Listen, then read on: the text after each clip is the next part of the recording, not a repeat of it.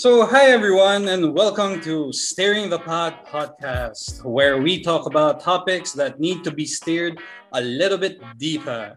My name is Paulo Alvarez, and I'm so excited because this is my first time ever to create an actual podcast show.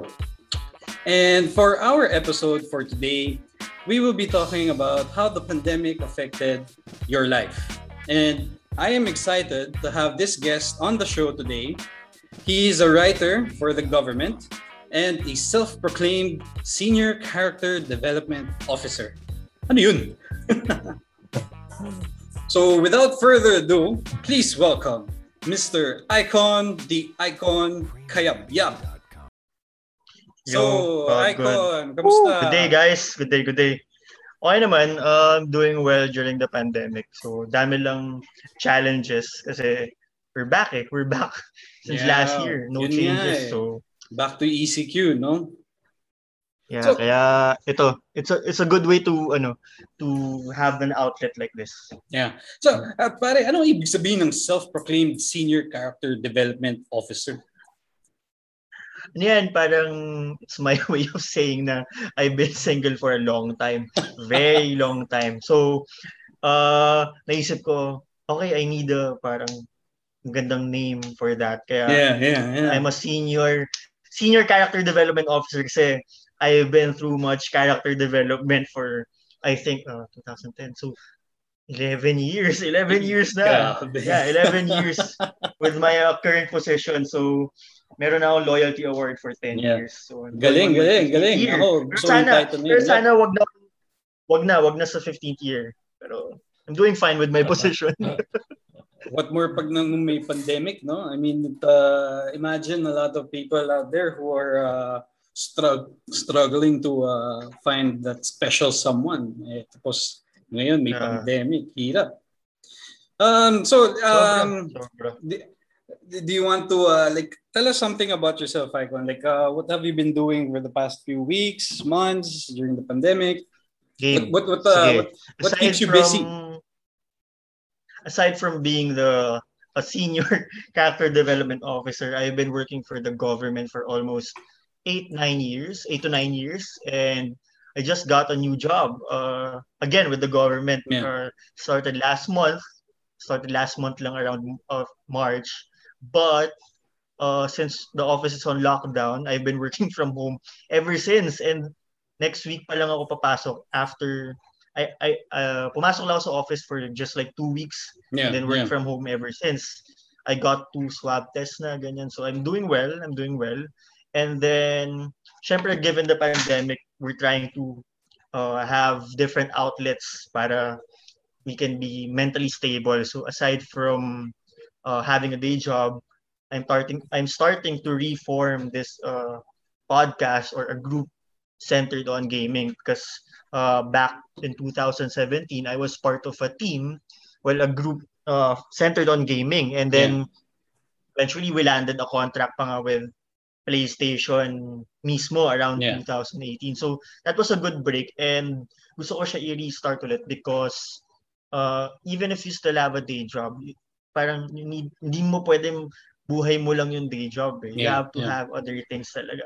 So sabi ko, given the time, ito na yung perfect time to pursue your passion, your hobbies, ganyan. Kasi lahat tayo nasa bahay lang. So, sabi ko, itutuloy ko to. It's one of my goals talaga to get this up and running. And then, aside from my passion project with a group of friends, syempre nandiyan din yung responsibilities mo with your family. And good thing na my parents are in the province right now. So, nadala ko sila doon before the COVID cases went up. And they're starting this commercial building there in the province na syempre eventually I'll have to manage being an only child. So kailangan ko rin tutukan yun at the same time pabalik-balik from the province to Manila.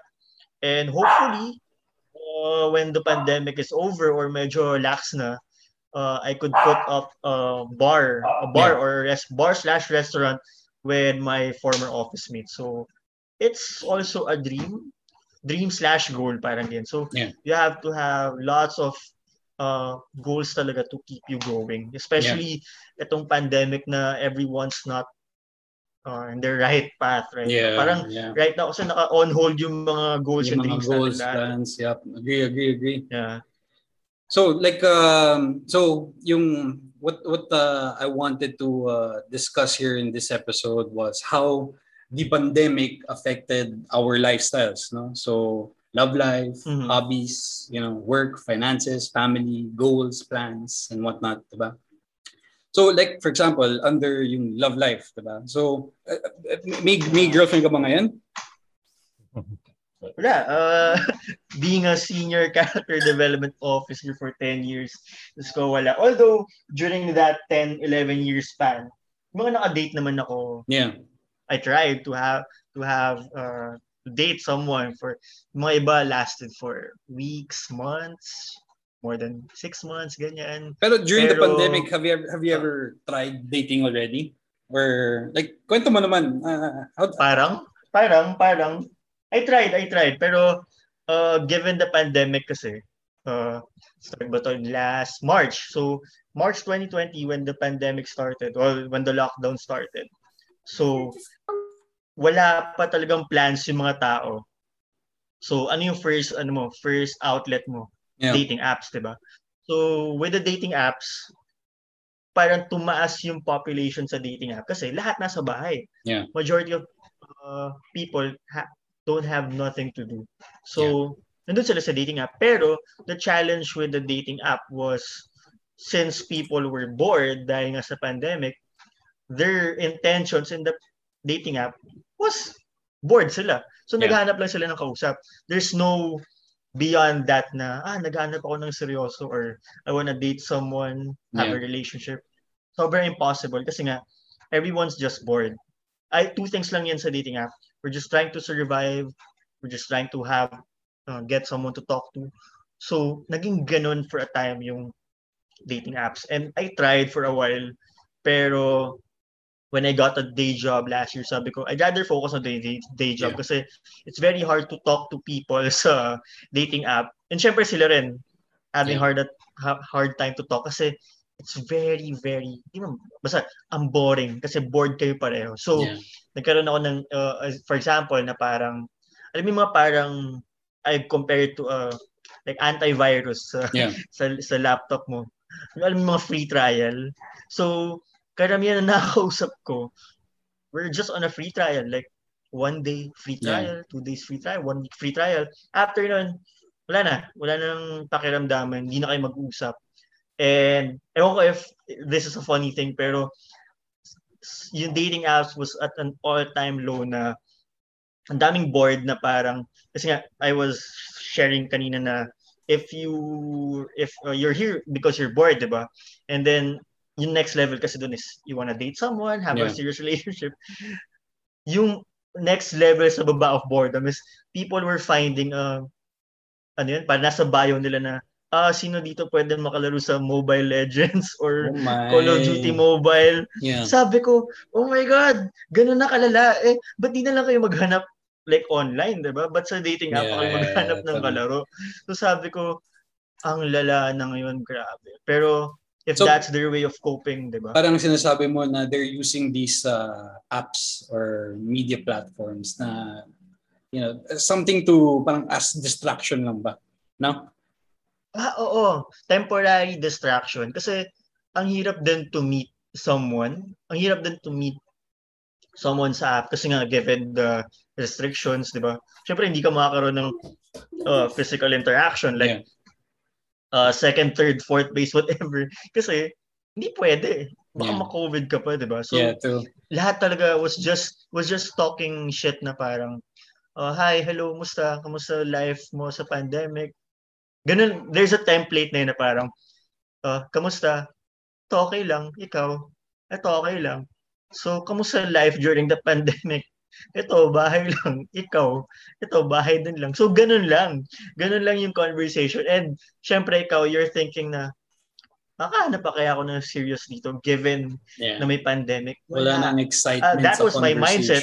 Oo, that was my mindset. Ewan ko if ganun din yung iba. Pero, there came a time na syempre, when we got back to GCQ, some tried to meet din talaga. Yeah. Some tried to meet din. Kasi ako, on yung timeline ko during the pandemic was, I deleted my dating apps for siguro majority of 2020. And then I tried to come back this year for 1 month lang, 1 month. And then, okay naman, may nakausap ako kasi yun lang yung outlet ko for social media. And eventually, may nakausap ako around 3 to 4 people. Yeah. Pero isa lang dun yung minute ko. Yeah. And then the others parang online chat lang. Kasi, ewan ko, after ko ma-meet yung isa, tinamad na ako makipag-meet. Kasi parang, same shit eh. Yeah. It's parang when we got back to GCQ, same shit siya na, okay, meet, ito na naman yung template ko for an intro. Yun nga lang, parang Yeah. the difference lang with the dating app compared to previous years is wala, naka-face mask Yeah. lang kayo. Medyo Parang, so iba it's eh, back no? to normal na. It's a really Oo. different ball game na yun eh. Like, you know, like for example, It's very hard, promise. Yeah. Like sa Tinder, Bumble, like we all know na Tinder and Bumble, like it's a hookup app eh, diba? You message people to you know, instant hookup eh. And if before, you know, you just message random people if they wanna, like go out, you know, have some good times and one night stands and those stuff now. Ngayon, hindi na pwede, 'di ba? Kasi may health it's a health hazard already, 'di ba? To go outside. So Icon. now Pero struggle akala ko talaga eh. go Miles. Icon, Sige, Miles. curious lang. What is your experience nung, 'di ba you mentioned na you went out ng GCQ with someone, then natuloy kayo. So, parang tell us a date parang during the lockdown. Like, ano yung itsura nun, or what does it look like? Nung una talaga, yung honest reaction ko was, okay, sige, it's just a normal free trial conversation. Ganun lang. Might last for 1, 2, 3 days. Pero naalala ko, nag-share siya na, ay parang sabi niya, uy, tara inom tayo. Sabi ko, na-pressure ako kasi during that time, wala pang work eh. I was waiting for a job offer. Sabi ko, ayoko naman mag-back out doing nothing. Sabi ko, sige, game. Pumayag ako uminom. And then uminom kami. So sabi ko, what am I doing with my life? Pero wala, I'm single. It's a way to escape. So uminom kami. And then, anong tawag dito? Ayoko, parang na-reach ko na yung level of drunk na I can't drive. No. And given na malayo pa from my house. So doon na lang ako nakitulog sa place niya. So okay lang naman. It was a friendly sleepover ganyan. And then the following day, actually friends pa rin kami hanggang ngayon. Nakakatuwa siya. Nakakatuwa kasi alam mo yung parang nandun na lang kayo sa point na, uy, bored ka? Yeah, bored ako. Tara, kwentuhan tayo. Ganun na. Pero sa ganung type of conversation, you're not expecting something more. Parang sa lock na yung mindset na, it's just a friend thing. There's nothing serious. Walang mangyayaring something more than kasi ganun na yung way of thinking namin from the start.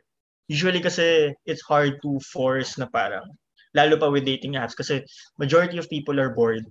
And sobrang lala mo na if let's say you fall in love with someone during the pandemic. And hindi ako hater kasi I think I saw people try dating apps during the pandemic and eventually naging sila rin. There are all kinds of situations talaga. Pero on my end kasi being a 10-11 year senior character development officer, sarado na yung thinking ko of going to dating apps and finding a serious relationship. May mga success stories pero for my end, friend na lang. Actually kasi before yung intention ko talaga was gusto ko serious relationship. I'll try to find someone here. And then nung wala, okay sige.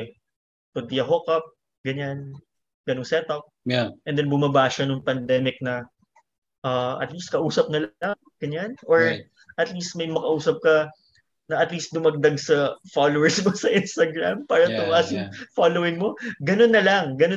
So, there are levels on this dating app situation na parang sabi ko, ang hirap. And ito pa, parang I'll add na di ko rin expect na around January this year, a friend suggested na try ko daw mag-Reddit. Sabi ko, my God, Reddit, di ako marunong doon. And then sabi niya, you follow this thread. Di ko na mention yung thread, pero parang it's a place where Filipinos go and be bored. Kasi ano doon, unfiltered anything. So, yung style doon sa Reddit is parang magpo-post ka ng topic mo, di ba? Yeah. And then yung rules ng thread was first you indicate your gender, and then indicate yung age mo, and then yung gender mo and what gender you are looking for, and then yung topic na gusto mo. For example, I'm a 31-year-old male looking for a female. And then ilagay mo doon, ganap ako ng kalaro sa Call of Duty. Ganon. Pero some topics there were not safe for work, NSFW. So may mga iba doon naghahanap ng friends with benefits sa Reddit. Minsan nga may naghahanap parang, oh, I'm bored tonight, anyone wanna hook up? Tapos they'll put their description na parang, I'm 5'1", I am built, I'm COVID-free. Swear, nakita ko ng ganito. I'm COVID-free, I'm 5'1", I'm studying at the Big Four. May ganun. Yeah. May ganun na. I'm studying at the Big Four. Grabe naman yung details. Oo, tapos... pero Icon. Icon, how do you know if it's legit? Like, malay mo like trolls yung, di ba? Oo. Yeah, they just want to get... Yan nga yung challenge. Yan yung challenge. Kaya when I tried sa Reddit, di ba? Yung challenge kasi, yung other sa dating apps, di ba? Sa Reddit kasi, walang face. Walang face. Unless mauwi kayo sa usapan na, oy, tara, face reveal, ganyan. And unlike sa dating app, like Bumble, Tinder, nandun na yung itsura, nandun na yung bio. Kasi parang sa Reddit kasi, they'll have this, this rules and regulations na parang, they only chat you if you're ganito itsura mo or ganito yung credentials mo. So sabi ko, ang hirap pala nito. So, being someone bored, noong January, post ako, parang looking for someone na kausap. I'm age, ganyan. Tapos parang, may nag-chat sa akin, dalawa. Okay, may nag-chat sa akin, dalawa. And sabi ko, so what's the plan? Ganyan, first time ko sa Reddit, ganyan. So sabi nila, let's chat on Telegram. I think Telegram is the official Landi app eh. So, pagdating sa Telegram, parang, syempre, kausap mo, sobrang konyo niya. Like, English, ganyan. Talaga? Tapos, ito, no joke, swear. Wala pa ako kinikwento nito. Parang, sabi niya, can we do a face reveal? You go first, sabi niya. Sabi ko, okay, sige. So, kinuha ko yung latest profile picture ko sa Facebook, yung naka-Kyle Kuzma shirt ako. So, sinend ko yun.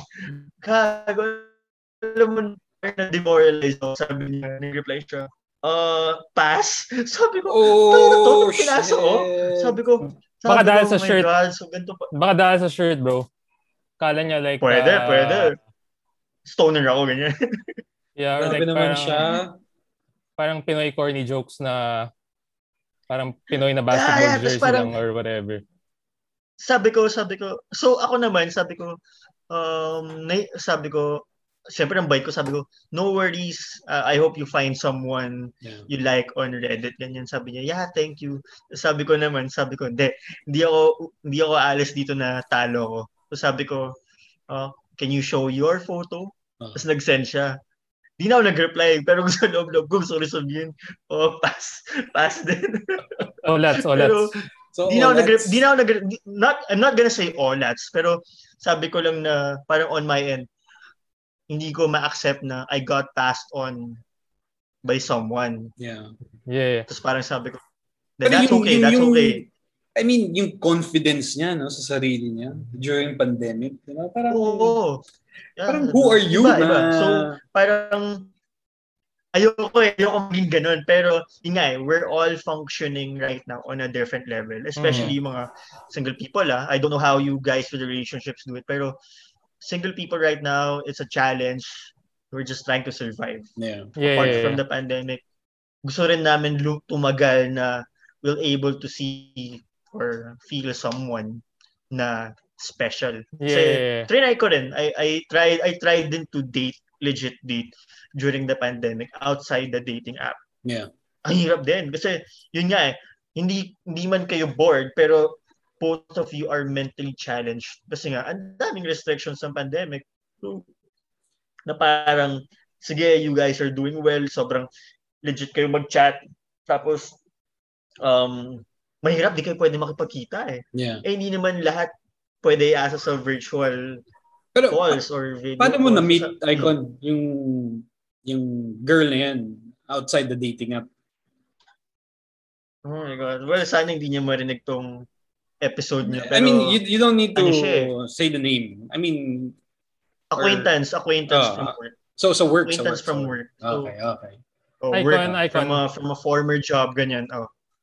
Parang what I realized lang din, with the Reddit, parang it's like the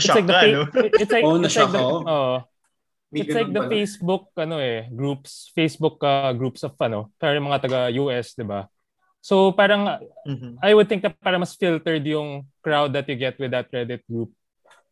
Tama ba? Like filtered siya. Possible. Not on a mass people from the mass market wouldn't know na there's something happening there. Pero alam mo, people who know Reddit, hindi masa yun eh, di ba? Exactly. So there's a chance na you find the kind of girl with the same upbringing as you, with the same kind of thought process as you. I guess kasi if kasi yun nga nilalatag nila yung description nila eh. And may mga iba talaga doon na I've seen ages like 35, 40, 51. Kakaiba. I'm not judging them pero first time ko kasi pumasok doon sa app. Ay sa thread na yun. Sabi ko, kakaiba dito. Kakaiba. Yeah, and sabi ko I'm learning kasi pag bored ako binabasa ko yung thread. How they're looking out for someone, whether it's PG-13 or R18, iba-iba yung needs natin during the pandemic, whether it's physical or just someone hearing from the phone. Kakaiba. And hindi mo rin ma-deny na you're also a part of that community na parang, I'm also struggling na to find someone, so I might check out dating apps or Reddit. Kasi I'm hoping to find someone na ganun din yung situation ko right now. Na I'm bored, I'm single as fuck, I'm depressed, na wala pumapatol sa akin, tapos ganun na pala yung tingin sa akin na people are passing on my photo. sabi ko, iba ngayon. So that's the hard thing during this pandemic. Pero Icon, kinakaya. Let's steer the pot a little bit deeper, ha? So, sa mga dating apps mo, ano yung opening line mo sa kanila? Nung tumagal kasi, parang, paano ba to? I remember, kailan ba nag-start Tinder? 2014, di ba? 14 ba? 15? Parang gano'n. Tapos, nag-start ako Tinder mga 2016 ata. Tapos parang Bumble 2017 eh. Nung eventually, nung parang naging na ako, parang seasoned vet dun sa dating app. Alam mo yung, syempre siguro being a writer din professionally, naka-invent na ako ng template na parang siyang, alam mo yung mga yes or no, ganun. So parang starting line ko is, hi, hello. Tapos reply siya, hi, hello, so again.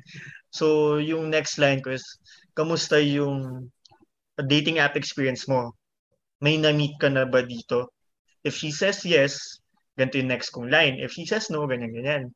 So, ganun na yung naging template ko. Tapos, usually kasi, yung mga people na naka-meet na before, sila yung carefree kausap kasi they've been through heaven and hell. I mean, na-experience nila what it's like to meet someone na gusto talaga nilang i-meet kasi they planned it, or meet nila out of impulse and then nung na-meet nila, shit, ang lala pala niya sa person.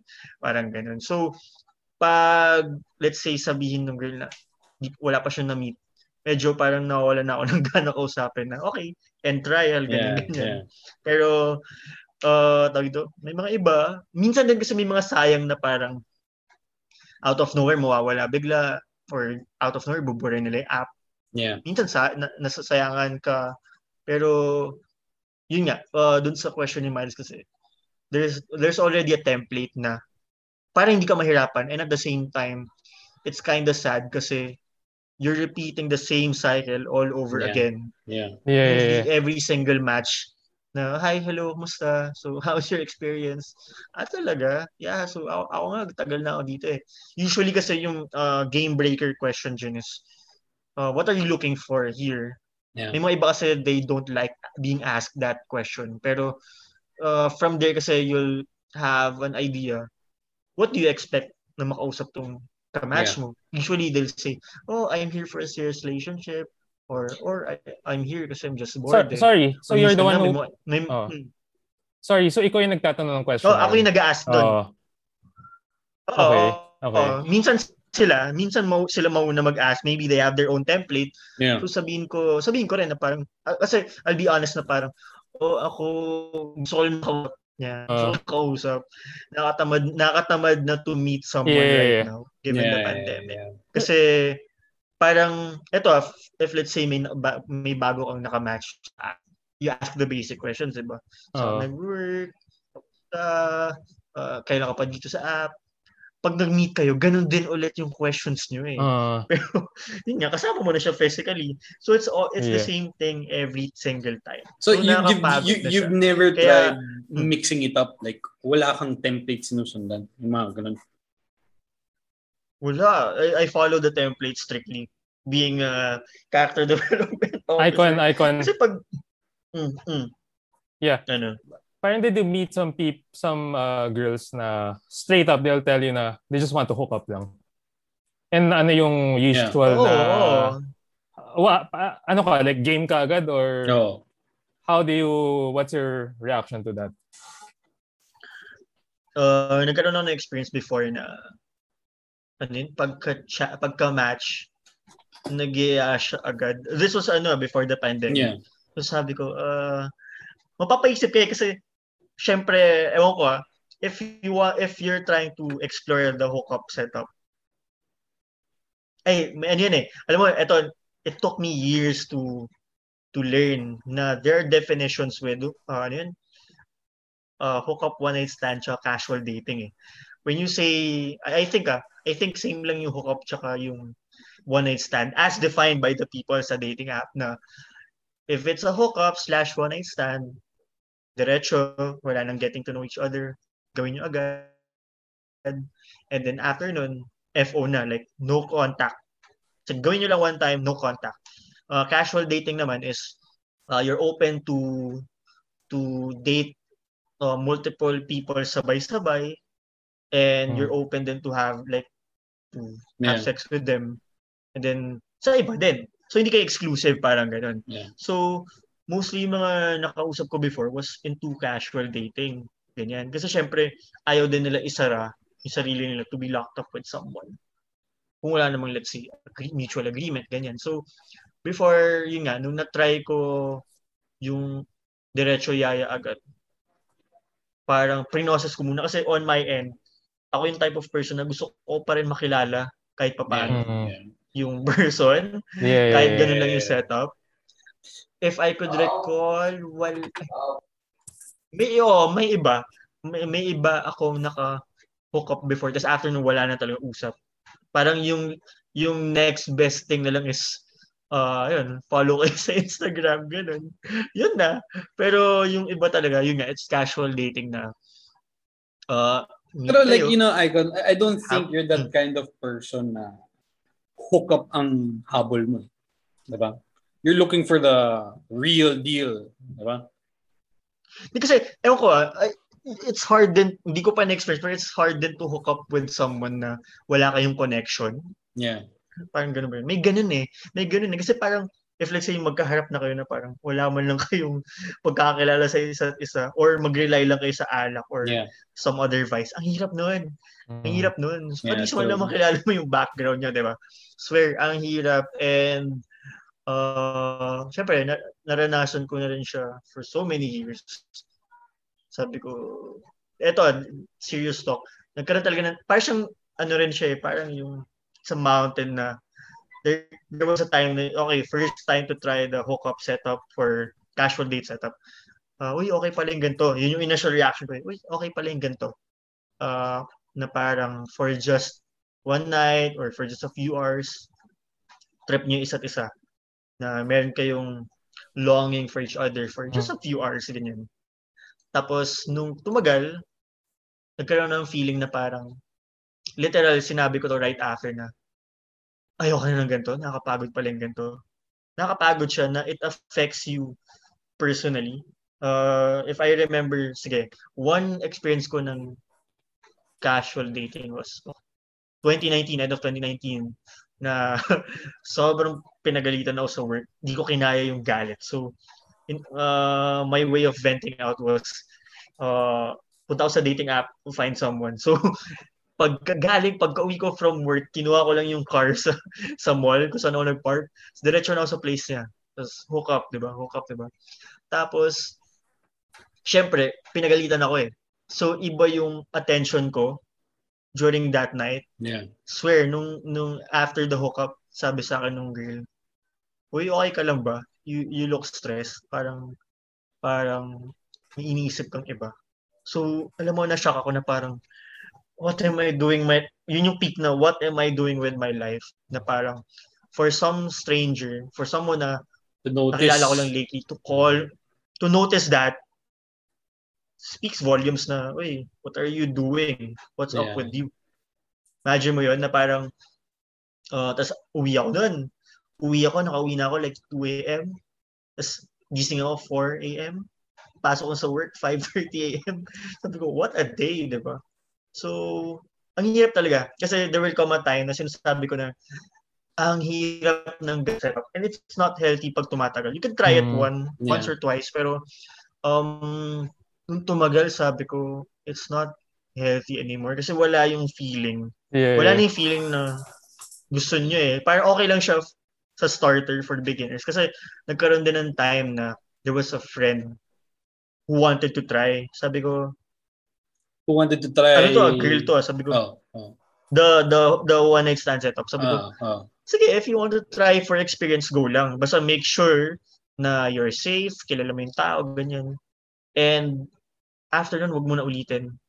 Baka ma-addict ka or mag-settle ka for a temporary thing. Yeah. Kasi if puro ka ganun later on, you'll really have a hard time finding someone. Kasi nasanay ka na sa temporary shit. Di ba? Parang movie yun, di ba? Di ba? Friends with benefits yun. Di ba? Hirap nun eh. Di ba? Parang ganun. Yeah. May time na parang nakahiga ako, nakatitig talaga ako sa ceiling na parang, alam mo yung camera, alam mo yung camera, parang nakaganon yung camera angle na magkatabi kayo sa bed. Parang, bakit ka nandito? Parang ganun. Anong ginagawa mo dito? Oo, parang ganun. At that particular moment, di ba? Like, to your point, no, you mentioned na parang problemado ka and yet you're with this girl na hindi ka naman fond of. So, parang at your lowest points, this is a person that you don't want to be with. Na at the end of the day, she's just parang a pawn in the scheme. Yeah.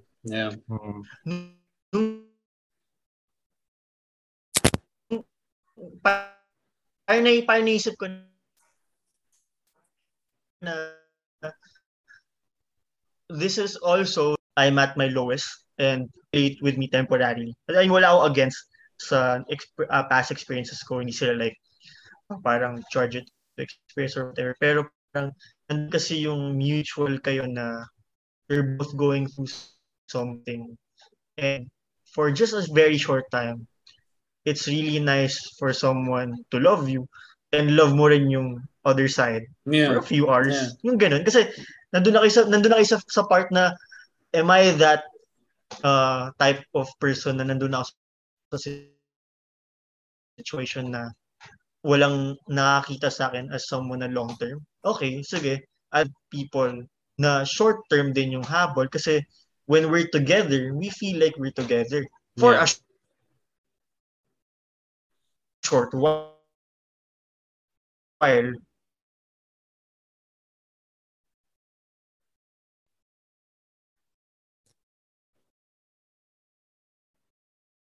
Pero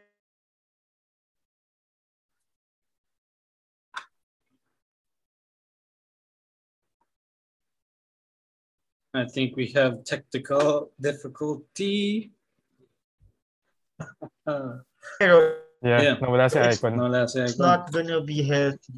Pag ganito, sabi ko, okay, ayoko na yung nakakapagod na siya na may magka-trip sa akin for a long time. Pero yun nga, hindi ko mahanap. Ako, wait, teka, may net ako. Ayan, dito na. Okay na. Yeah. We can hear you. But you know, Okay. So sana hello? wala ba? I have a question for both of you guys. No, I mean it's an open question. Like kami ni Miles, diba? I mean, di na kami single, diba? But if we were single and in the middle of a pandemic, how would we do things differently? No, I mean, would it be more of a challenge to flirt? Or would it be very much creative to flirt? Kasi, syempre, like, Instagram, diba? I mean, like, we have a friend who was able to successfully get a girlfriend through Instagram, diba? Parang yung opening line niya was, kilala mo ba si ganito, ganyan, diba? And then, wala, everything took off from there, diba? And then, nagda moves na siya, I mean... Pero ito,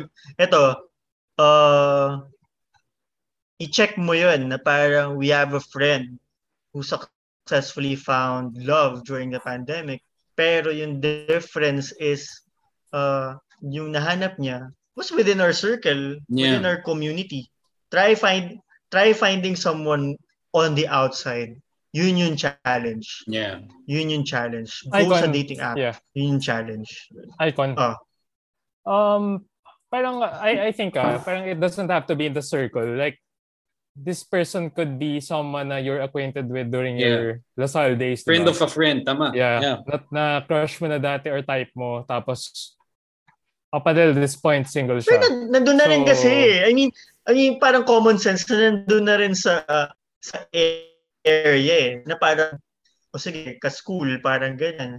Try mo na, like say, outside your school, outside Metro Manila, ganyan. Outside yung nasa scene. Alam na, yung scene, ganyan-ganyan. Yun yung challenge na parang, syempre, baka magkaroon ng thinking na, uy, meron dito sa dating app, uy, ganda niya, oh. Pero saan to? Saan ka nag-aaral? Saan ka galing? Saan ka nakatira? I mean, yun yung next questions mo right after. Kasi parang, magiging, since nasa bahay lang tayo, you'll be talaga sobrang nitty-gritty sa mga details na gano'n. Icon, have you ever tried na, syempre sa Instagram, di ba? Parang lumalabas yung sa feeds mo yung parang mga common likes mo or hobbies, gano'n. Syempre, there are times na lumalabas yung mga influencer dyan Like yung the girl influencers na parang have you ever tried like sending a DM and bato mo lang, malay mo mag-reply. Actually, magandang idea yun. Magandang strategy yun. Before nagbato ako ng DM to an influencer kasi we wanted to guest her sa open time.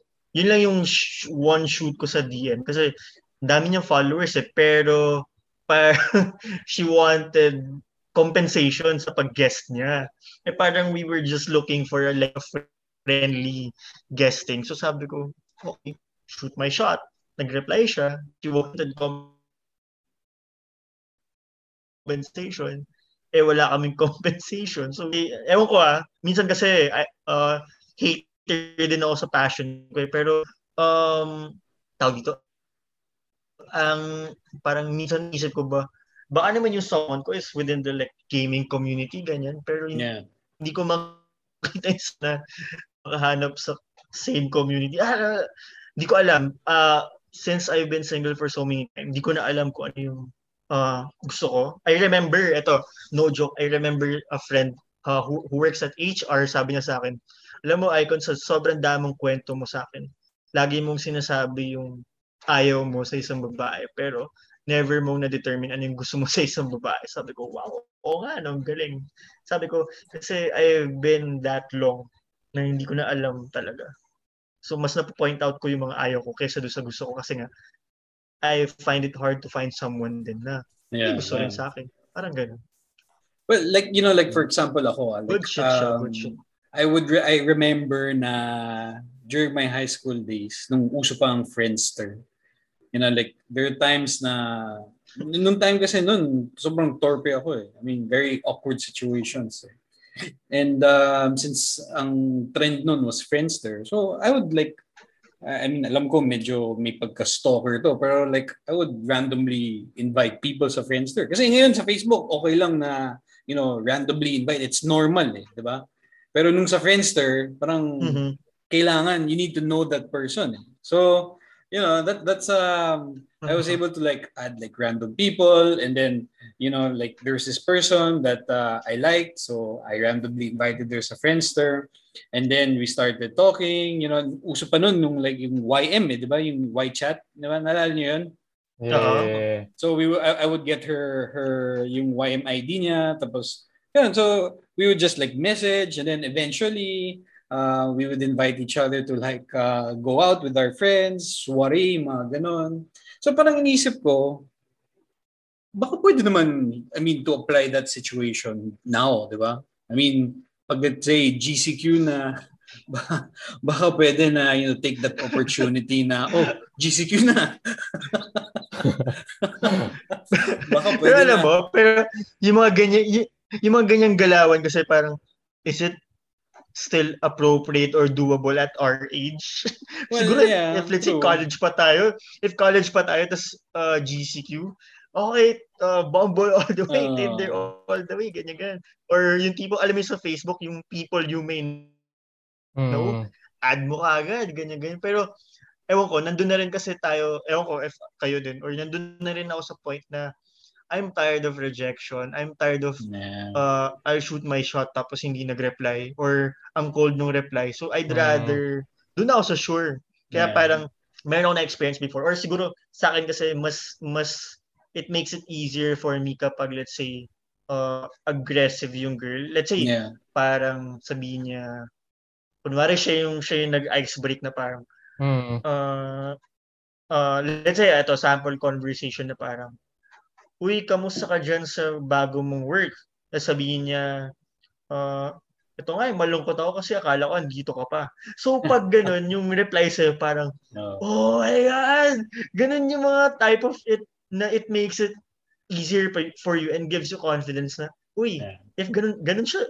So, hindi yung parang, alam mo na yung ganung type of rejection. Kaya when I shared the story sa inyo guys, yung nung nagsend ako ng photo reveal tapos sinabihan ako na pass. Sabi ko, ouch! Para ako na flagrant foul too eh. Parang gano'n. Pero alam mo, Icon, like ako, personally, it's a normal feeling what you're going through. Yung parang rejection, di ba? Nung college, ako, sobrang, yan yung ayaw ko eh, yung fear of rejection. Kaya, and whenever that would happen to me, parang, it takes you to a different place. And pero like eventually I mean I realized na parang swear ito pa kasi parang you're tired of rejection you just want perfection at this time around ayaw mo na rin kasi magloko you want yung next mo na meet man na legit shit ito na yung parang someone would make you feel na nagustuhan ka kasi you're being yourself. Hindi kayo parang step foot forward na ganito ka. Mga ganun. Kaya parang there was a time then sorry. There was a time din na parang may naka-date ako for a while and then like authentic, hindi ako best foot forward or nag-front na ganito. So pinakita ko na ito yung hobbies ko, ito yung interest ko, ganito ako. Wala, shut down agad. Parang nag-ghost na ako. Sabi ko, okay, pag ganun talaga, charge it to character development. Yeah, tama. And you learn from it, di ba? So, and then you gain confidence. Doon na tayo sa age, sa point of our lives na Yeah. Parang, although, sige, go. Yeah, at the same time. Ewan ko, nakakamiss din yung agger and confidence of a college kid. Nakakamiss yung time na yun. Nung wala pa tayong like serious problems or topics on life. Yeah. Kasi nung college ka, free-flowing ka eh. Diba? Nakakamiss yung Thursday's cable car. Yeah, shoot your shot. Yeah. Ay. Yung to be scene, yung nasa scene ka lagi, tapos parang pag may mag-wall post sa'yo na, had fun last night, parang ikaw, shit, I'm in the scene. So, is it safe? Is it right to say na parang after college, yung windows of opportunity becomes lesser and lesser to meet, people? Or no, kayo may na-meet na kayo eh. Ako, hindi ko rin alam. Ayoko laging magsabi ng definite thing. Pero ayoko na sabihin na parang nabawasan yung chances as you go after college. Yeah. It's more of, kasi you have to strike a balance na you have to go out and meet people and at the same time na tawag dito, hindi ko ma-explain eh. Parang you have to present in yourself. Ang hirap. Ang hirap. And I think you want na shit, nakalimutan ko. Sige, Miles, ka muna. Yeah, and parang it's a debatable topic eh. Kasi syempre, you're at work. It's time to meet people from different and syempre you're earning na you have a better capacity to spend, to go on a date, to take someone out, to hang out in a bar and meet someone, diba? So, basically, you have the capacity and you're opening your world na to hindi na lang tayo like college, hindi tayo like high school. Hindi lang ito yung parang bubble natin. But alam mo yun, you meet different na. Kasi like after college, parang you get to meet different people from different classes, age bracket, like different profession, and I don't know. I mean, ako after college, kasi nung college, it's easy eh.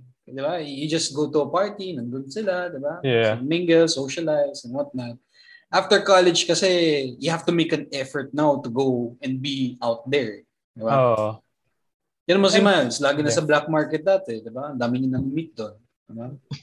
Hindi Pero tsaka after college din kasi, dyan madedefine yung personality mo. Saan part ka ng community lalagay. Nagkaroon ako ng experience na, kasi nga, di ba, professionally, I'm a writer and then yung hobby ko outside is on the gaming side. Yeah. So, I was judged before for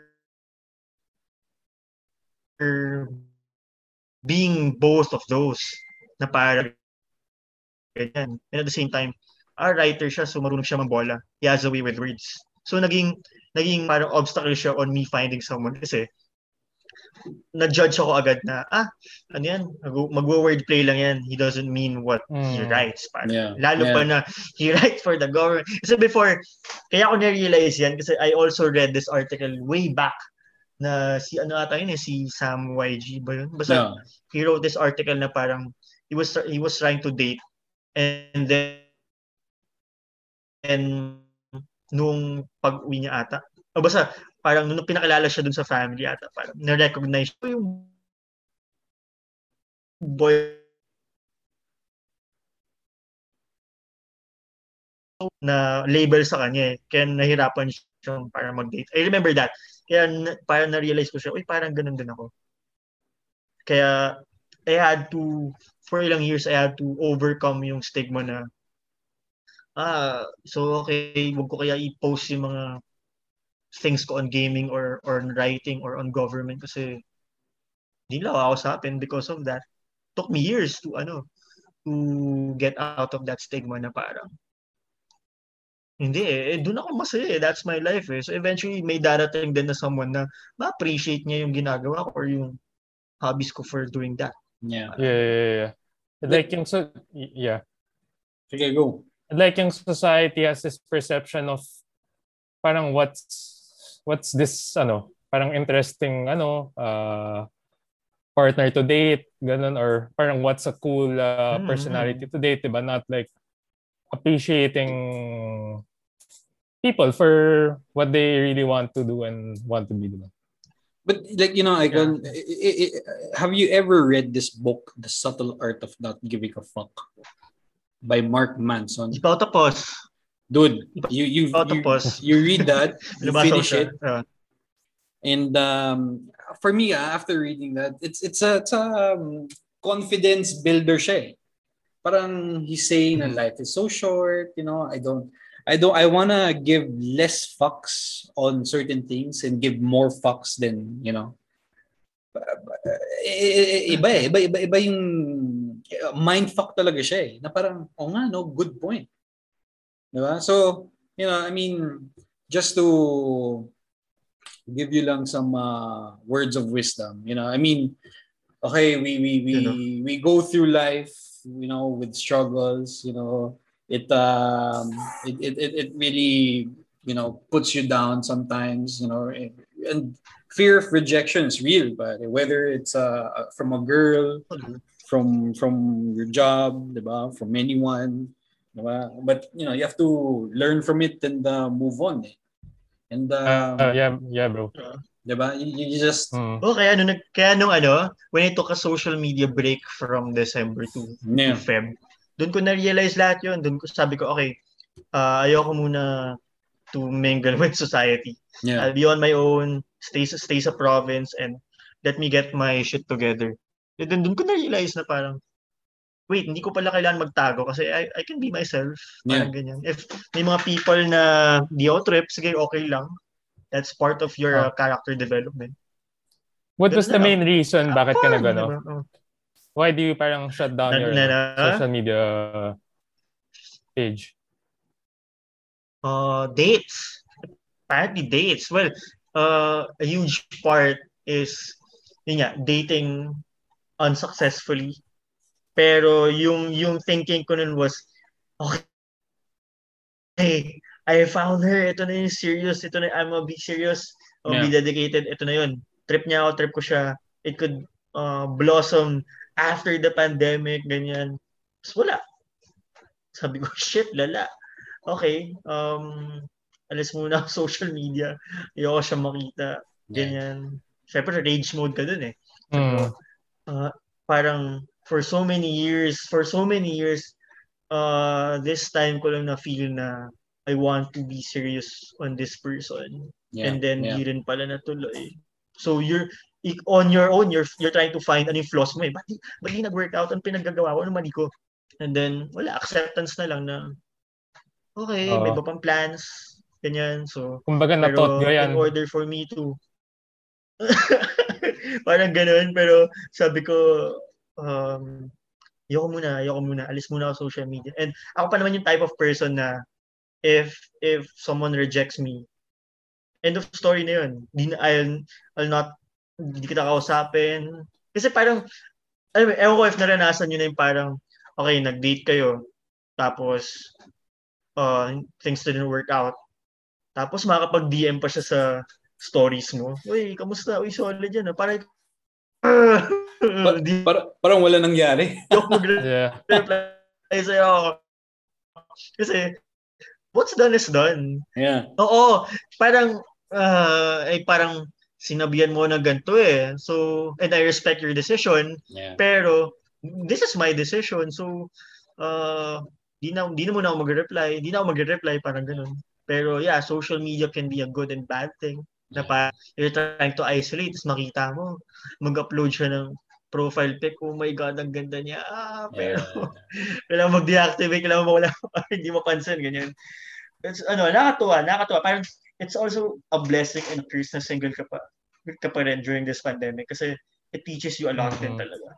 Kaya parang, yun, charge it to experience, to your character development. Na, plus, alam mo, Icon, sa situation mo ngayon, parang just think of it as parang God has a plan for you and she's waiting right there after this pandemic, parang he'll give you a opportunity or a situation, diba? Icon. Yeah, sabi ko nga imagine nyo after the deactivate social media, got a job, and patapos na yung commercial building, tapos malapit na yung podcast. So sabi ko, okay, things are working out. Di man sa love life, pero on other aspects of life, I'm growing. So, stick na ako dun. Kasi nandun ako sa part na, kasi people keep on saying to me na, hanapin mo yung the one. Ako kasi, alam nyo guys, darating din yan. Nakakatamad na maghanap. Darating din yan. Pero syempre, hindi yan darating kung hindi ka magpakita sa mundo. Diba? Yeah. If you're always locked up or hindi ka naman nagpapakita sa mga people, hindi ka ma-discover for someone to find you. Yeah. Yeah. Yeah. So, Icon, I'm tired.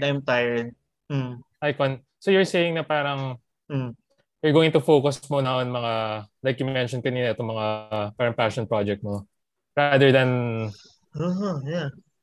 So, talking about passion projects nga, no? So, like, ano yung... So, darating din yun. Yun, guys. Darating din yun.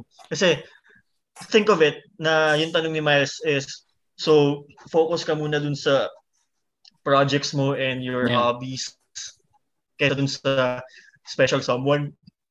Kasi ako sa belief na yun nga, darating din yan. Pero, it's best na darating yan na you're glowing up. I'm saying na alam mo ang sarap ng feeling na when you find that someone nagawa mo na yung mga other parts mo. Let's say yung project mo, yung ganito. Kaysa naman yung nagmumukmuk ka sa isang side na ba't wala pa ako, ba't single pa ako, ganyan. And you're not doing these other things like yung trabaho mo, yung project mo. So, if i-work out mo yun, mag-glow up ka. You'll get noticed. Yeah, exactly. Diba? Alam mo yung ganun? Yep. Yeah. Focus on yourself muna, diba? And then the rest will follow. Yeah. 100%. Ito no joke. Di ko talaga makakalimutan ko. My former boss at my first job, sabi niya, work-related to, pero feel ko it applies in life. Sabi niya, alam mo, Icon, darating din yung pera, yung success. Isipin mo muna is, just do good. Yeah. Do good and you'll do well. Na parang don't think na itong gagawin mo is for the money or for this ganyan. Always think na what you're doing is help out. Do good and eventually you'll do well. So lagi ko iniisip yun na I'll just do things that can help out myself, my friends, ganyan, my family. Kasi darating yun, babalik din sa yun eventually. It could be money, it could be success, pero ikaw na makaka-determine nun. Yeah, tama yan, dude. So, like, ngayon, yung mga... diba? Yung mga special projects mo ngayon, or let's say, if given the opportunity, diba? I mean, so we all know na Open Time was a really successful project of yours.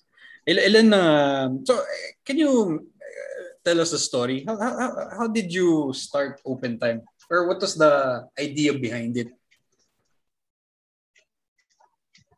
Originally nga, idea nun was a podcast/gaming channel with si Nigel, our friend.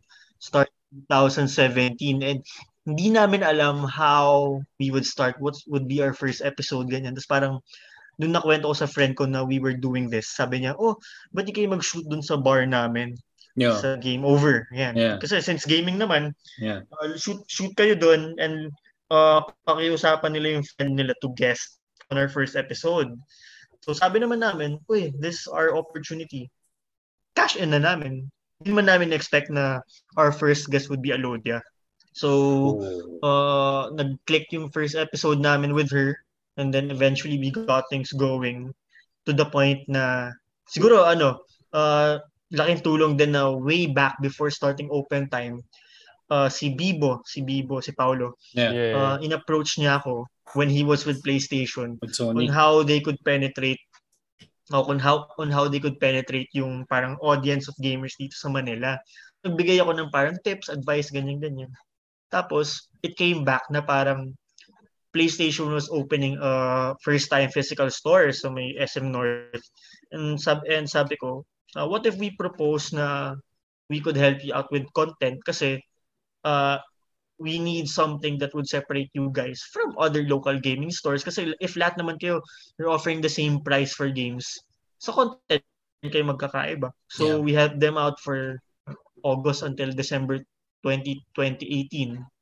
Tapos yun, alam ko we had guests like si Perea Street, si DJ Big Boy Cheng, mga ganun. So naalala ko yun. ano naman siya, nag-grow naman siya. Tapos parang, syempre, nangyari din yung pandemic. Naging busy na kami with lahat.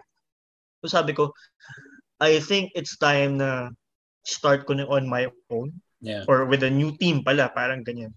Like, start fresh. Parang kasi 2017 gaming scene was very different now. Yeah. Lalo pa ngayon na ang dami ng platforms. You can stream, you can do podcast, easier. So sabi ko, okay, this is the year. This is the year. So eventually, hopefully, ma-launch ko siya in a month or two. Like, you know, I think like now that during the pandemic and everyone just home, I think the gaming industry is booming now, you know. I mean, and it's the perfect opportunity to take advantage. You know, you got Call of Duty, diba? Ikaw. For example, you got Fortnite. Ikaw, pwede ka maging streamer. Ikaw, pwede ka maging streamer. Like, diba? You know, yung kaibigan natin, you can title your page, Pau Plays. Mga lang. Yeah. Diba? Yung mga Twitch. Magganong ka lang, oh. Yep. Yeah. So, if you're going to pursue, if you're going to continue something like Open Time, will you rename it differently? Or paano ba? Or gusto mo ba ituloy yung Open Time? Yeah. Or what would be the difference? Well, umalis na ako with them eh. Umalis na ako with them. So, pero you cannot take it back ba? You can't take it back. Di na. Okay na yun. Kumbaga, it's okay na rin to start fresh. Parang ganun. Okay. Kasi, kumbaga, me and Nigel, parang, okay, sa inyo na. Parang ganun. Tuloy nyo na. Kasi we were trying to start with a new thing. Gusto ko mag-solo. Yeah. And Nigel will focus on his day job. Ganyan. Sabi ko, sige, game na to. So, it's really hard to think of a name na centered sa gaming na in line with our culture, with our age, ganyan. Yeah.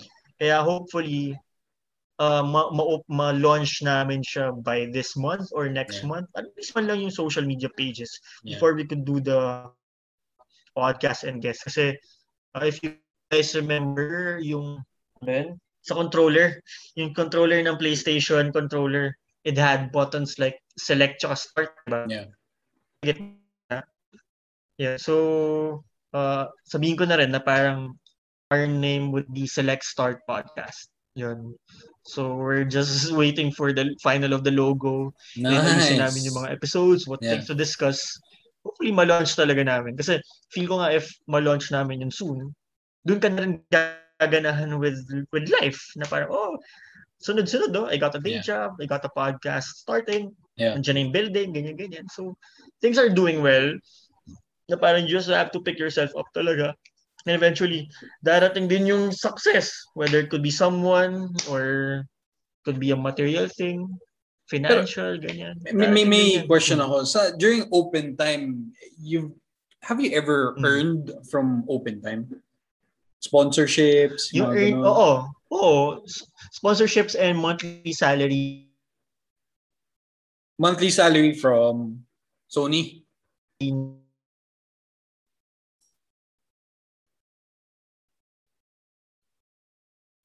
Nung nasa PlayStation. So, yun. Part-time naman siya. From the store, di ba? They had the physical, nagpapasweldo sa amin and then get copies of the games. Parang siyang if let's say you're earning, let's say 10,000, 5,000 would be cash. Yeah. Yung half ng 5,000 is worth games, ganyan. Parang ganun. So, syempre sa amin, at that time, ang laking bagay sa amin to be recognized as media people under PlayStation. Yeah, parang ganun. Kasi we were appearing in videos na we were promoting NBA 2K or whatever game. Yeah, so sabi ko, na-reach na namin yung peak to be partner with PlayStation. Kasi wala, back to normal, back to zero ka na naman eh. So, isip ko, okay, it's time to get back to that peak na kasi eventually gusto ko talaga is ma-recognize kami as a media entity locally. Na Yeah. parang we would be an avenue for games to be given out. Yeah. Sabi ko nga before, there was this media website or parang blogger lang siya. He got a copy of The Last of Us. Pinamigay na Sony. Sabi ko, yan yung gusto ko ma-achieve. Yan yung gusto ko ma-achieve to be someone credited by PlayStation. Yeah, Sabi ko, tama, kaya. tama. And feeling ko kaya naman yun, Nikon. I mean, all you have to do is just write them a letter, di ba? Like sa head office nila. Possible. Before kasi, yun nga, laking tulong din kasi kilala na nila ako before. Yeah. Nakakuha kami ng games and then sweldo. Yeah. Pero yun nga, we have to promote. Kaya there was a time na, if you notice, yung logo namin on Open Time was all blue eh. Yeah. Kasi being part of Sony, okay, pakita namin PlayStation affiliated. Tama. Icon. So when you post videos, like, kailangan ba na may ma-reach kang particular number of viewers? Yeah, or tama. So alam ko kasi you earn from viewers din, di ba? Especially if you upload it sa online streaming, something like that, like YouTube. Wala silang ganung setup before kasi that was 2018. Iba pa yung iba pa yung thinking noon. Unlike yung mga sumunod na years, I think na-boom ang stream was 2000. Nag-start ang streaming 2019 eh. Yeah. Pero before talaga, it wasn't about nag-try sila to set like viewer count eh. So sabi namin, okay, sige, we'll try to reach that viewer count. Pero yun nga, since may monthly sweldo naman in games, didn't matter naman kasi sales pa rin yung priority eh. Kasi very well known naman na si Sony, si PlayStation.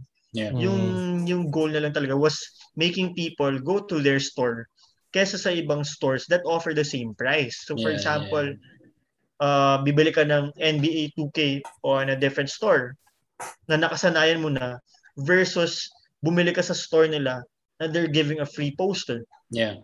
So doon ka na sa may incentive, di ba? So that's what we were trying to differentiate them from other stores. Yeah. Kaya ngayon, ewan ko lang kung what's their plan.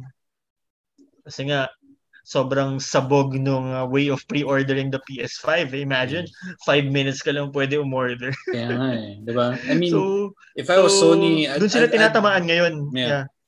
If I was Sony, I'd need people like you, di ba, to help promote, in terms of logistics. Pero kasi pero ang hirap din kasi na parang you have to see it din na parang since most of the people are at home, most of the people are bored. Yeah. Sobrang observant din nila kasi alam ko there was a store, syempre they were selling PS5.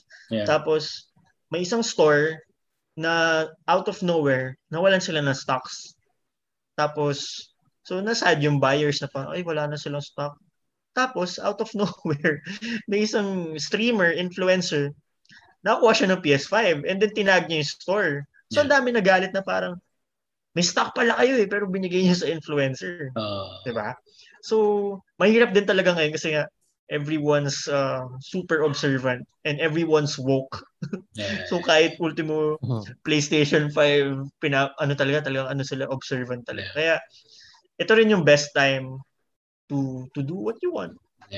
Gaya na itong podcast mo na I hope this mag-launch nito sa iba't ibang platform. Diba solid to? Kasi unfiltered eh. Yeah. Unfiltered. Tsaka casual lang yung usapan. That's what I like about the internet eh. You can do anything, say anything. I mean, as long as it's not yung sobrang like below the belt or something like that. Like yung what do you call this? Who's that guy? On a vlogger siya, went to Japan, went to that forest where people commit suicide, and then he posted actually some ano pangalan niya? Either it's Logan Paul. Logan. Yeah. So yan yung mga tipong na hindi pwede talaga. Na talagang you need to differentiate yourself between, someone like that, someone who has standards, principles, and whatnot. So, yan yung babala ko sa So So you have to be careful din. Like dito sa setup natin kasi right now, hindi mo na hater pero ang dami rin talagang woke, sensitive. Yeah. So you have to be careful din with topics talaga. Yeah. Pero wala But this is the perfect opportunity to, express your opinion, diba, on stuff. Diba? Everyone's just in the house and, syempre, people are bored, as you said, but they don't know what next to do. So moving on to another topic, Icon. So you mentioned that, I won't go into details, but you mentioned that you work for the government, diba? So, I mean, how's it like working for the government? I mean, is it financially rewarding? Are you overworked, underpaid? Let me know na lang kung off-limit yung topic, or yung mga questions. But, like, for example, kasi in other countries, people would die to work for the government kasi malaki yung sweldo dun, plus yung benefits and whatnot. Diba? Mm-hmm. So, here ba... Kasi naman dito sa atin kasi, like, when we were students, pinalaki tayo na parang, or you need to work for a private company, no? Oo, wag kang work sa government, malala din. Pero, when I got my first job in government, parang, okay, sige, ganito pala. May parts na totoo pala yung sinasabi sa atin before, may mga parts na hindi totoo. Yeah. Pero kasi it gives you a different perspective na parang, kasi, ewan ko, sa private, parang, syempre, you're working for that company. Pero in government, you're working for the people. Yeah. Diba? So, when it comes to writing kasi, meron sa aking difference na parang fulfillment na it's good to know na when you write and when people read it, I assume na binabasa ng mga tao yung sinusulat ko kasi uso na ngayon na headline lang yung binabasa. Pero if it gives them hope, that's good. Naka-affect ka ng tao. What do you usually write about, Icon? News. More of news writer kasi ako for the government. So any achievements ng whatever government we have right now or before, yun yung sinusulat ko, whether it's related sa ganitong category, ganyan, if makakatulong siya sa tao, ganyan. So, yun yung sinusulat ko before and even up to now. So, dun tumagal yung career ko kasi when I was writing, I had this idea na I could give hope to people when they read yung sinulat ko, ganyan. Even though wala yung name ko as a credited writer, kasi nga you're working para sa bayan. Yeah. Okay na yun.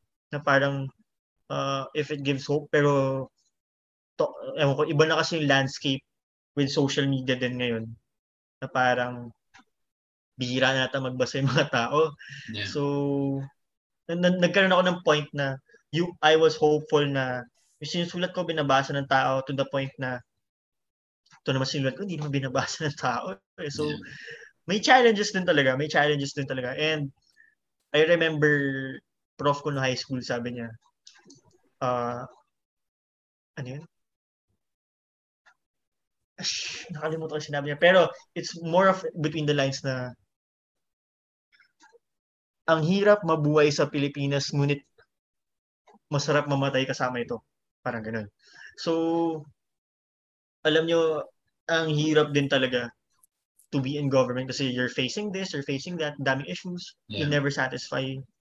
So, iba talaga ang politics, no? I mean, it's different talaga. I think may politics pa rin naman sa private. Wala kasi akong experience. Pero, for me talaga, when you're in government, it's people first. And, totoo talaga yung cliche na para sa bayan, ganyan. Kailangan mo yun. Kailangan mo yung ganung mindset kasi if hindi ganun ang mindset mo entering the day job you have in government, ba't ka pa nandito, di ba? Kasi it's really hard to think na nandito kasi mataas yung sweldo eh. Parang, so yung mindset mo is really like bayad muna. Second na is yung money. No? Something I like wish na tumagal. I wish na tumagal yung ganitong mindset ko kasi syempre may times din na parang you're writing for this government tapos parang makikita mo yung mga friends mo sobrang galit sila dun sa pinagtatrabahuan mo. So it takes a toll on you din. Pero kailangan mo na isipin talaga na syempre at the back of your mind, ang hirap, pero always think of it na to para sa tao, para sa tao to, para sa bayan. Ganun na lang din talaga masabi ko kasi ang dami talaga ups and downs na parang in government, sa experience ko, aalamin mo yung what not to do and what you should have to do Yeah. in order to fix things in your own small way. Yeah. Kasi nga, ano rin to challenge din to na parang, tawag dito, alam mo naman yung situation natin. So, we have to do things talaga. And, yun nga, para sa bayan. Yeah. Kailangan daw, kailangan may nasa puso mo yun, para sa bayan, ganyan. Which is totoo, Totoo yun. Kasi, nag-ano pa rin kami, nagpa-flag ceremony pa rin kami, mga panata, ganyan. Kailangan talaga sa puso yun. If you're going to like... if iba yung mindset mo, wala. Let's say, Icon, given the opportunity, maging presidente ka ng bayan, pare. Ano yung pagbabago na dadalhin mo? Or what do you think is, let's say, give me 3 na lang.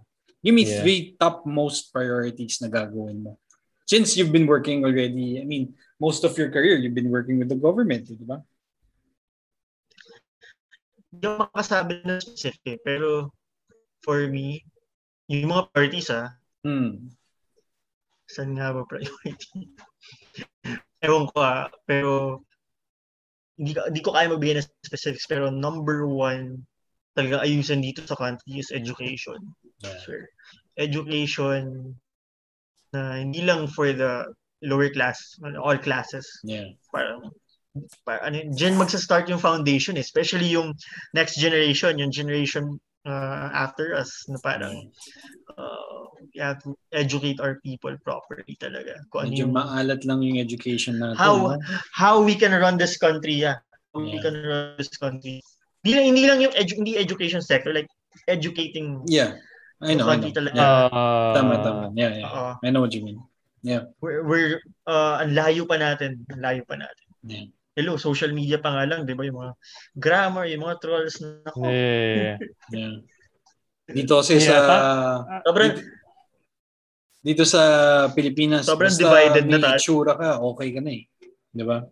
Actually, wag sana. Tama yung point mo, Icon, na it's not about the number of education centers, but it's about the quality of the education, or parang how people, what educators teach to the... Yeah.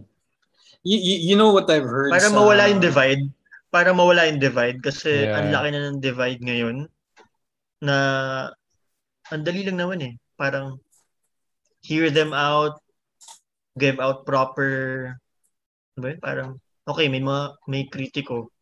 Yeah. Imbes na maging hater ka o i-troll mo, educate mo. Yeah. Pero syempre yung challenge dyan is yung gusto mong i-educate, ayaw naman matuto. Diba? So how do you get over that obstacle? So ang hirap talaga, and we're years backwards talaga. Pero still hopeful kasi tayo na yung next tayo na yung mga next generation na uupo. Yeah. In order, parang tayo na yung next generation na uupo para naman makatayo yung next generation natin. Yeah. Parang ganun. Pero like anong specific programs tatakbo mo sa educational programs mo? Like do you plan to change the curriculum? Do you want to extend yung K-12 nila, or do you want to build more schools, or do you want to train the teachers more, or paano ba?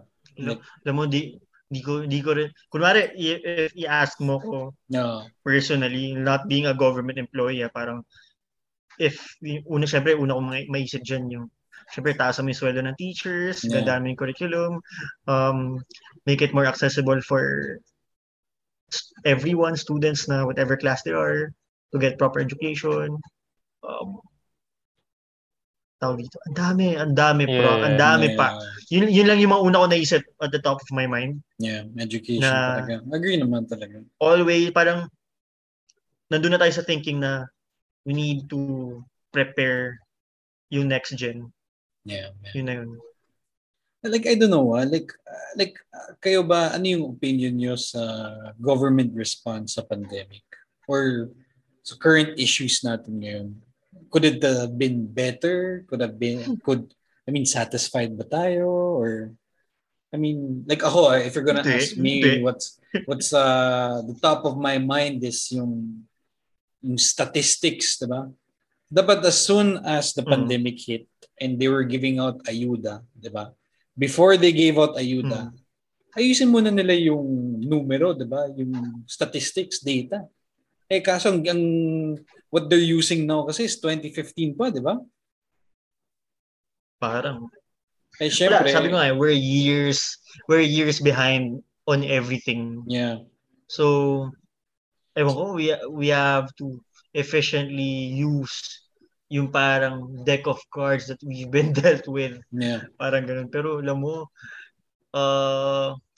mahirap talaga labanan yung corruption. Ganyan. Yeah. Kasi it goes beyond financial eh. Yeah. Yung ugali din, yung attitude, disiplina, ganyan. Kaya nga, education. Yun lang for me. Education, it starts there talaga.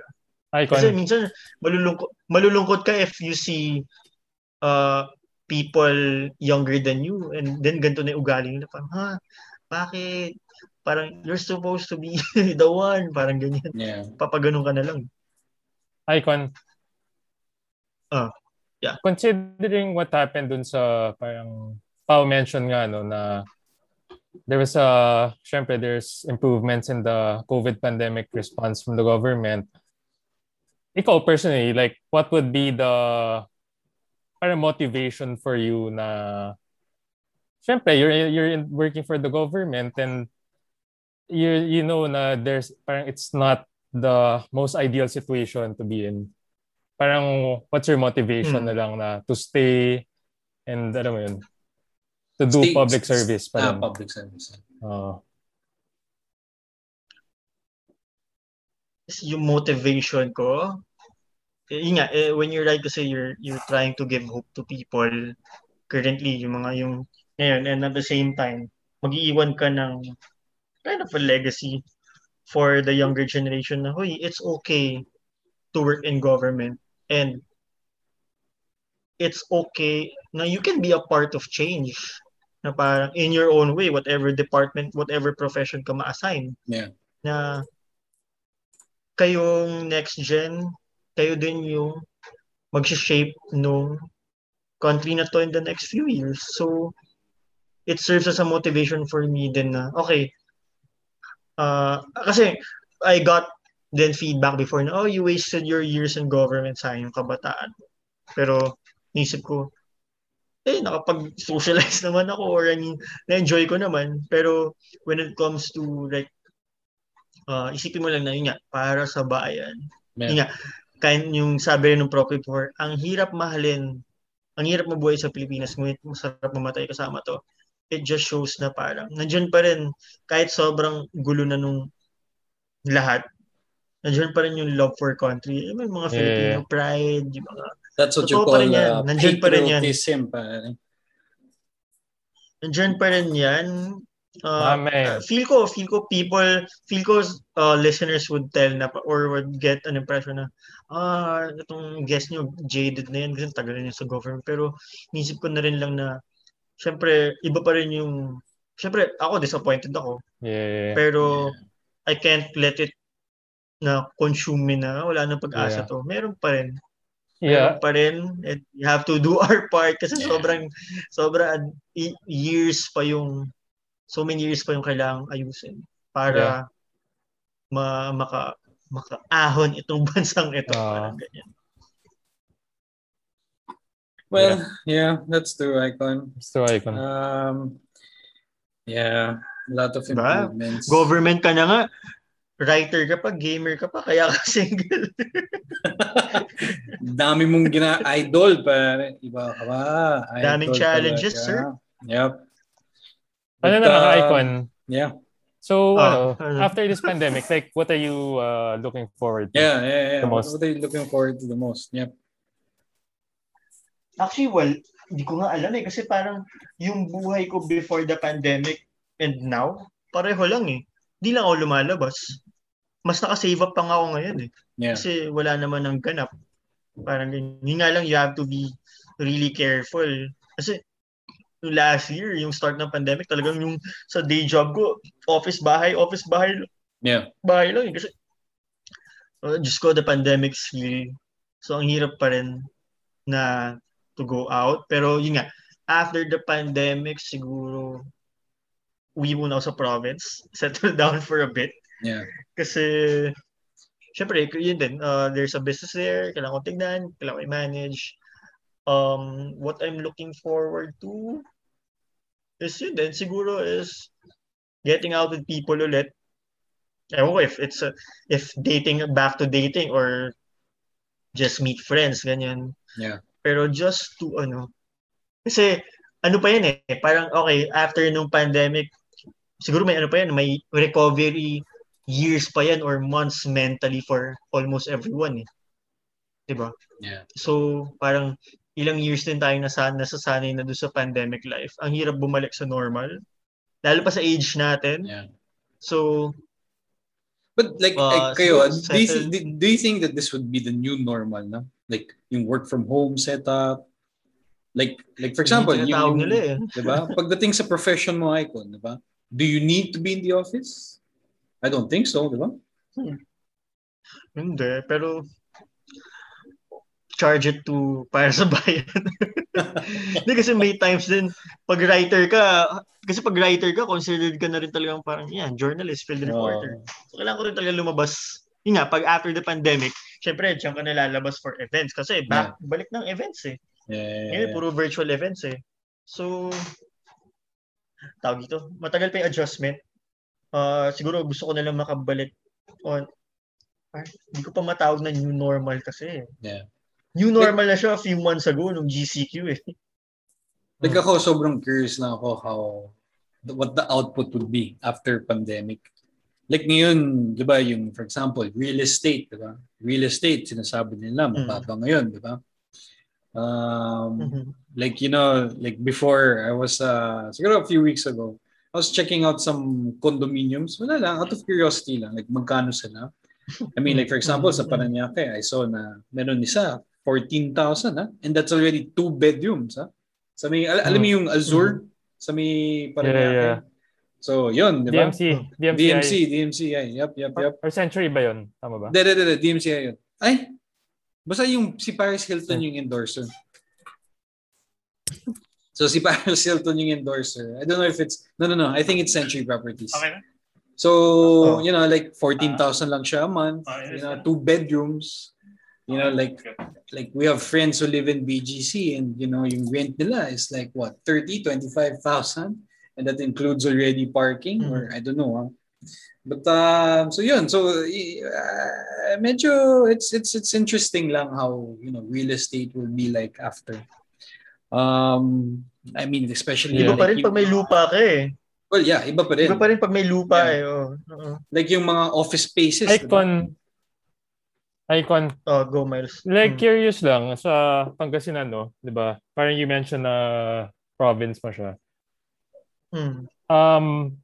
Bumaba ba yung value ng real estate or parang since mas mahirap yung lifestyle doon, yung mga tao ended up selling their properties for cheap? Ganun din.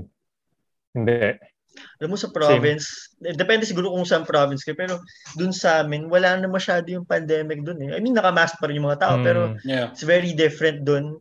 So parang it's normal na dun. It's normal with mask. Ganun lang yung feeling dun. Pero feel ko kasi at some point mag-move out din tayong lahat eh. And syempre kasi before the pandemic, alam ko government plan to move out na rin talaga eh. Yung sa New Clark City, ganyan-ganyan. So ang daming, yun talaga yung parang long-term plan is people moving out to decongest Manila. And I think that this pandemic live the province life. Oo. This pandemic gave them like insights ba na shit, daming tao talaga sa Manila. Like, imagine mo, like, I've overheard sila Harry Roque saying na parang 70% or 90% yata belongs to Manila na pagdating sa economy. Pero tingnan mo, pag nawala yung provincial rate, No. Daming babalik sa probinsya. Di ba? Sobrang baba kasi ng Yun provincial talaga yung rate. challenge eh. Like, my, what I do now in my job is, diba, I'm in charge of Laguna and Quezon. And like, yung minimum wage dun is like 250, 270, something like that. Diba? How can you survive with that much, diba, per day? Versus Manila rate na how much? 490 yata? Or tumas na? 560 na? Alam mo, hindi ko na alam. Pero, time to move out, guys. Invest sa province. Like, kayo, like, what do you think brought out the best in the pandemic? Do you think online selling? I think that's one category that really excelled during the pandemic, diba? Oo. Like, naging one with nature yung mga tao, naging nagkagusto sa mga plants bigla. Kaya nga eh, diba? Yeah. Si Miles, diba? Miles, meron kang mga tomato, diba? Kamusta na? Bro, okay naman. Patay na, bro.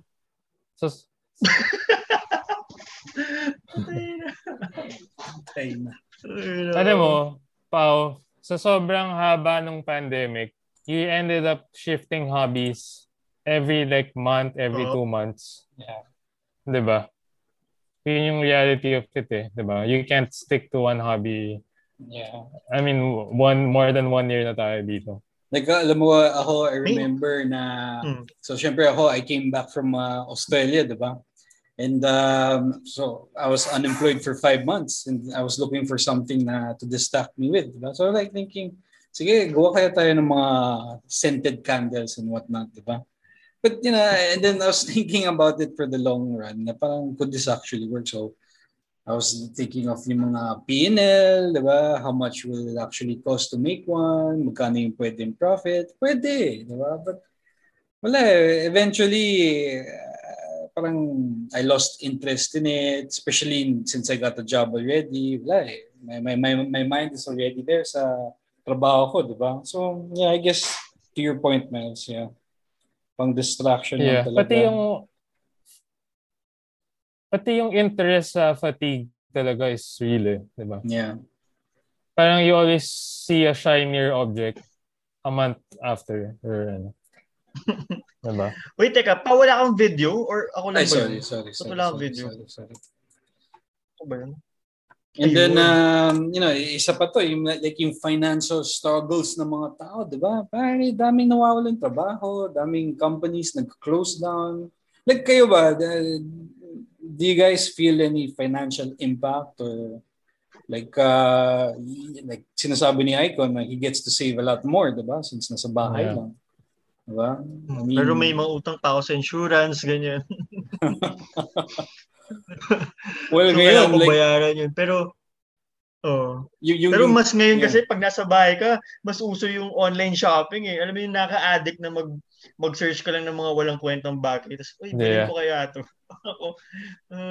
Although, diba, parang every month may sale, diba? Every month may sale. Ako talaga, hindi ako fan ng mga ganyan. Sabi ko, try ko nga this. So last week, nag-iisip talaga ako, anong pwedeng bilhin? Alam niyo kung anong binili ko? Stickers. Yun lang. Sticker lang.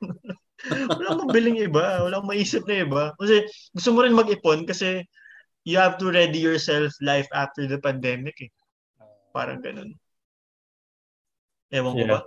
Pero financially nakaipon naman ako. Yung nga lang may mga insurance pa ako hindi bayad.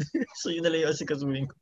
Like, people now are asking like how can I grow my money in the middle of the pandemic. So like for example, yung trend now is yung mga Bitcoin, diba? Mga Ethereum, yung mga ganun. So I don't know lang if you guys are into that, pero like when my brother parang was advising me na invest ako sa Bitcoin, I'm like at first skeptical ako na parang ano ba Bitcoin, diba? Like out of curiosity, I mean, nag-invest ako 100 pesos tapos in like a week or 2 weeks yata, naging 1,000. So I'm like, oh, pucha, pwede to ah. So I mean, Di ba kayo nag-NFT? Yung ganun. Isa din yung Tokens, nauso ngayon Popshot. Kasi 'di ba? Kasi parang since lahat nasa bahay, yun nga tama si Miles pa-shift yung collection mo, yung interest mo in collecting things kasi at some point tataas yung value niyan, 'di ba? yeah. Sabi ko nga before, parang sabi ko nung pandemic, sabi ko, wait, bakit a few years ago nung nagko-collect ako ng ganito, ginajudge ako ng mga tao, ba't ganyan yung kinokollect mo? Tapos Exactly. ngayon, uso na bigla. Yeah. 'Di ba? Oh, May time, ito no joke, may time parang medyo na di ko alam kung ano yung na-feel ko. Na parang for so many years, parang inaasar ako for being a gamer na, ba't yun yung interest mo, ganyan. Puro ka games, ganyan. Tapos, weeks before the PS5 launch, Diyos ko, nakakuha ko ng mga more than 50 messages na, uy bro, paano makakuha ng PS5? Bro, pwede pa tulong para ko. So ngayon, lalapitan nyo na ako. Kayo rin yung mga nang-aasar sa akin before, di ba? Yeah. Tapos parang, ewan ko ba, nag-shift na ngayon to the point na acceptable na siya, di ba? Yeah. So, nakaka-miss kasi kahit before, yung mga NBA cards, Pokemon cards, hindi ko lang nawala yung mga ibang cards. Di ba? Nantataas na ng value ngayon. Meron akong Funko Pop na LeBron, na Cleveland. Binili ko siya 500 pesos. Tapos ngayon, parang $300 na yung asking price. Yeah. Parang tama nga, in your context, to your context, Icon, no? Parang before kasi, when you collect toys or whatever mga cards, hindi ko consider yung totoy eh. Parang society, parang brands you as yung, ano mo yun, parang nerd, a bit immature ngayon. Pero, at ngayon, it ended up di ba? You never know no? You never know what will boom next. Kaya nga, di ba? Uncertainty, di ba? Like, never in my entire life that I would expect Pokemon cards to be like high valued. Oh, bro. Hindi kasi, di ba? Before, nung grade school tayo, we collect, we buy, nilalaro natin, di ba? Yeah. Tapos makita ka ngayon na yung Charizard na holographic, Diyos ko, millions of dollars. May hawak din lang tayong ganun nung bata tayo eh. Yep. Di ba? Icon, ito, curious question Dun sa Big 3, sino yung favorite mo? So, Big 3. Big 3 in relation to... Yeah. Bulbasaur, Charmander, Squirtle. Sino yung, mo? Diba? Ang hirap nung dilemma na yun every time eh. Diba? Mostly ako nun eh. Charmander. Tapos sino yung niya, yung sumunod na equivalent, yung next 150? Cyndaquil ba yun? So fire type. Yun. Fire type ako eh. Fire type. Ikaw ba? Sino ka? Chikorita ka ata eh. Squirtle ako bro. Blastoise. I've never been a Pokemon fan. Pero, I mean, na-experience ko yun nung naging uso yung grade school. Yun nakamiss din yung NBA cards. Yung NBA cards. Kasi, nag-collect ako NBA cards first year to third year high school. Na sobrang addict ko. May album talaga ako. Tapos, alam mo yung term pa ng dadayo. So, dadayo pa ako sa courtside sa Robinsons Ortigas kasi doon lang yung store noon. Tapos every weekend nagtitipon-tipon yung collectors sa courtside and they flaunt their cards, buy and sell sila or makikipag-trade sila. Yeah. Tapos naalala ko may time na so ang laki na ng collection ko, lalaki ng album ko. Drive ako ng mom ko sa Robinson. So sinamahan niya ako sa courtside. Ang daming nakikipag-trade sa akin. Kasi ang gaganda ng mga jersey card ko, yung mga autograph. Tapos parang nisip ko kasi yung mga ka-deal ko, mga like 30 years old na at that time. So parang yung mom ko, wala siyang alam sa NBA card. So sinasabi lang niya, ikaw, kung gusto mo yung trade mo lang. Malay ko ba kung ano yung value, kung lugi na ako or whatever, di ba? Eventually, binenta ko rin lahat ng cards ko eh. Pero I remember yung pinaka-valuable card ko was yung LeBron James rookie card, yung hawak niya yung jersey niya. Yung ganun ako, tapos nabenta ko. Tapos yung pinakamataas ko nabenta before ito, 10,000 pesos, Larry Bird jersey card na limited to number 2, 1,000. Shit. Yun na yung mataas kong nabenta nun. 10,000 pesos. So yun, nag-stop na ako mag-collect. Nag-shift na ako to shoes, sneakers. Yun. Medyo yan din yung trend niya, yung nakakamiss. mga shoes. Like, my boss now, sobrang hilig niya sa mga sapatos. As in, he would spend like, I asked him one time, what's the most expensive shoe you bought? Sinabi niya mga 25, 30,000. Oh, siya. Isang shoe? Anong shoes yun? I forgot lang kung ano eh. Basta yan yung price range na sinabi niya. Ako 15,000, Cole Haan. Tsaka isang Yeezy. Yun nga di ba? Ako nga, pinakamahal nga na sapatos, Cole Haan yun. Grabe. Ay. Pero wala ka ring reason na masuot ngayon kasi pandemic. Eh. Exactly. Like, lahat ng mga fancy things mo now, like yung mga watches mo, yung sapatos, long sleeves, walang kwenta yun. Like ako nga ngayon, diba? Wala na akong pambahay. Tignan mo, si Mas, subad na ngayon, no? Ito nga like 2 years ago, ako kasi mas investment ko sa laruan eh. 2 years ago, alam mo yung show na Attack on Titan. Yung anime show. So, may 4 figures sila. Binili ko nung 2019, 12,000 pesos. Lahat na yun, 4 na yun. Yeah. 4 na figures for 12,000. This year, tapos na yung show yung anime. Yeah. Alam mo ngayon, isang figure nun, 10,000. Grabe. Isang figure. So, meron ako 4, pwede ko ibenta ito ng 40K, 50K. Pero, baka tumaas pa yung value eh. Yeah. Yung mga figures din ako dito na nabili ko ng 2,000, 20,000 na ngayon. Tinatago ko na rin lang para sell it at the right time. Alright, so well, ang tawag nila dyan is buy now, worry later. Ganun lang ang mindset dapat. Pero yung in terms of yung ROI, you need to really time talaga, no? I mean, to take 5 years, 10 years, mga ganun. But I mean, as a you need to be that kind of person na in terms of like yung outlook niya. Like, you need to envision talaga na, okay, ito yung magiging trend in the next 5-10 years. Mga ganun.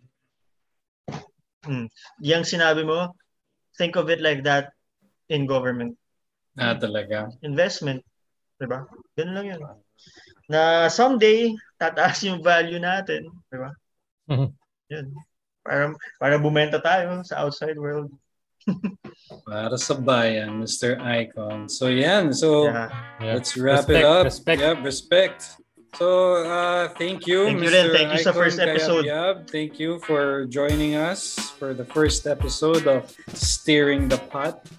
Okay, so thank you, listeners, and tune into the next episode.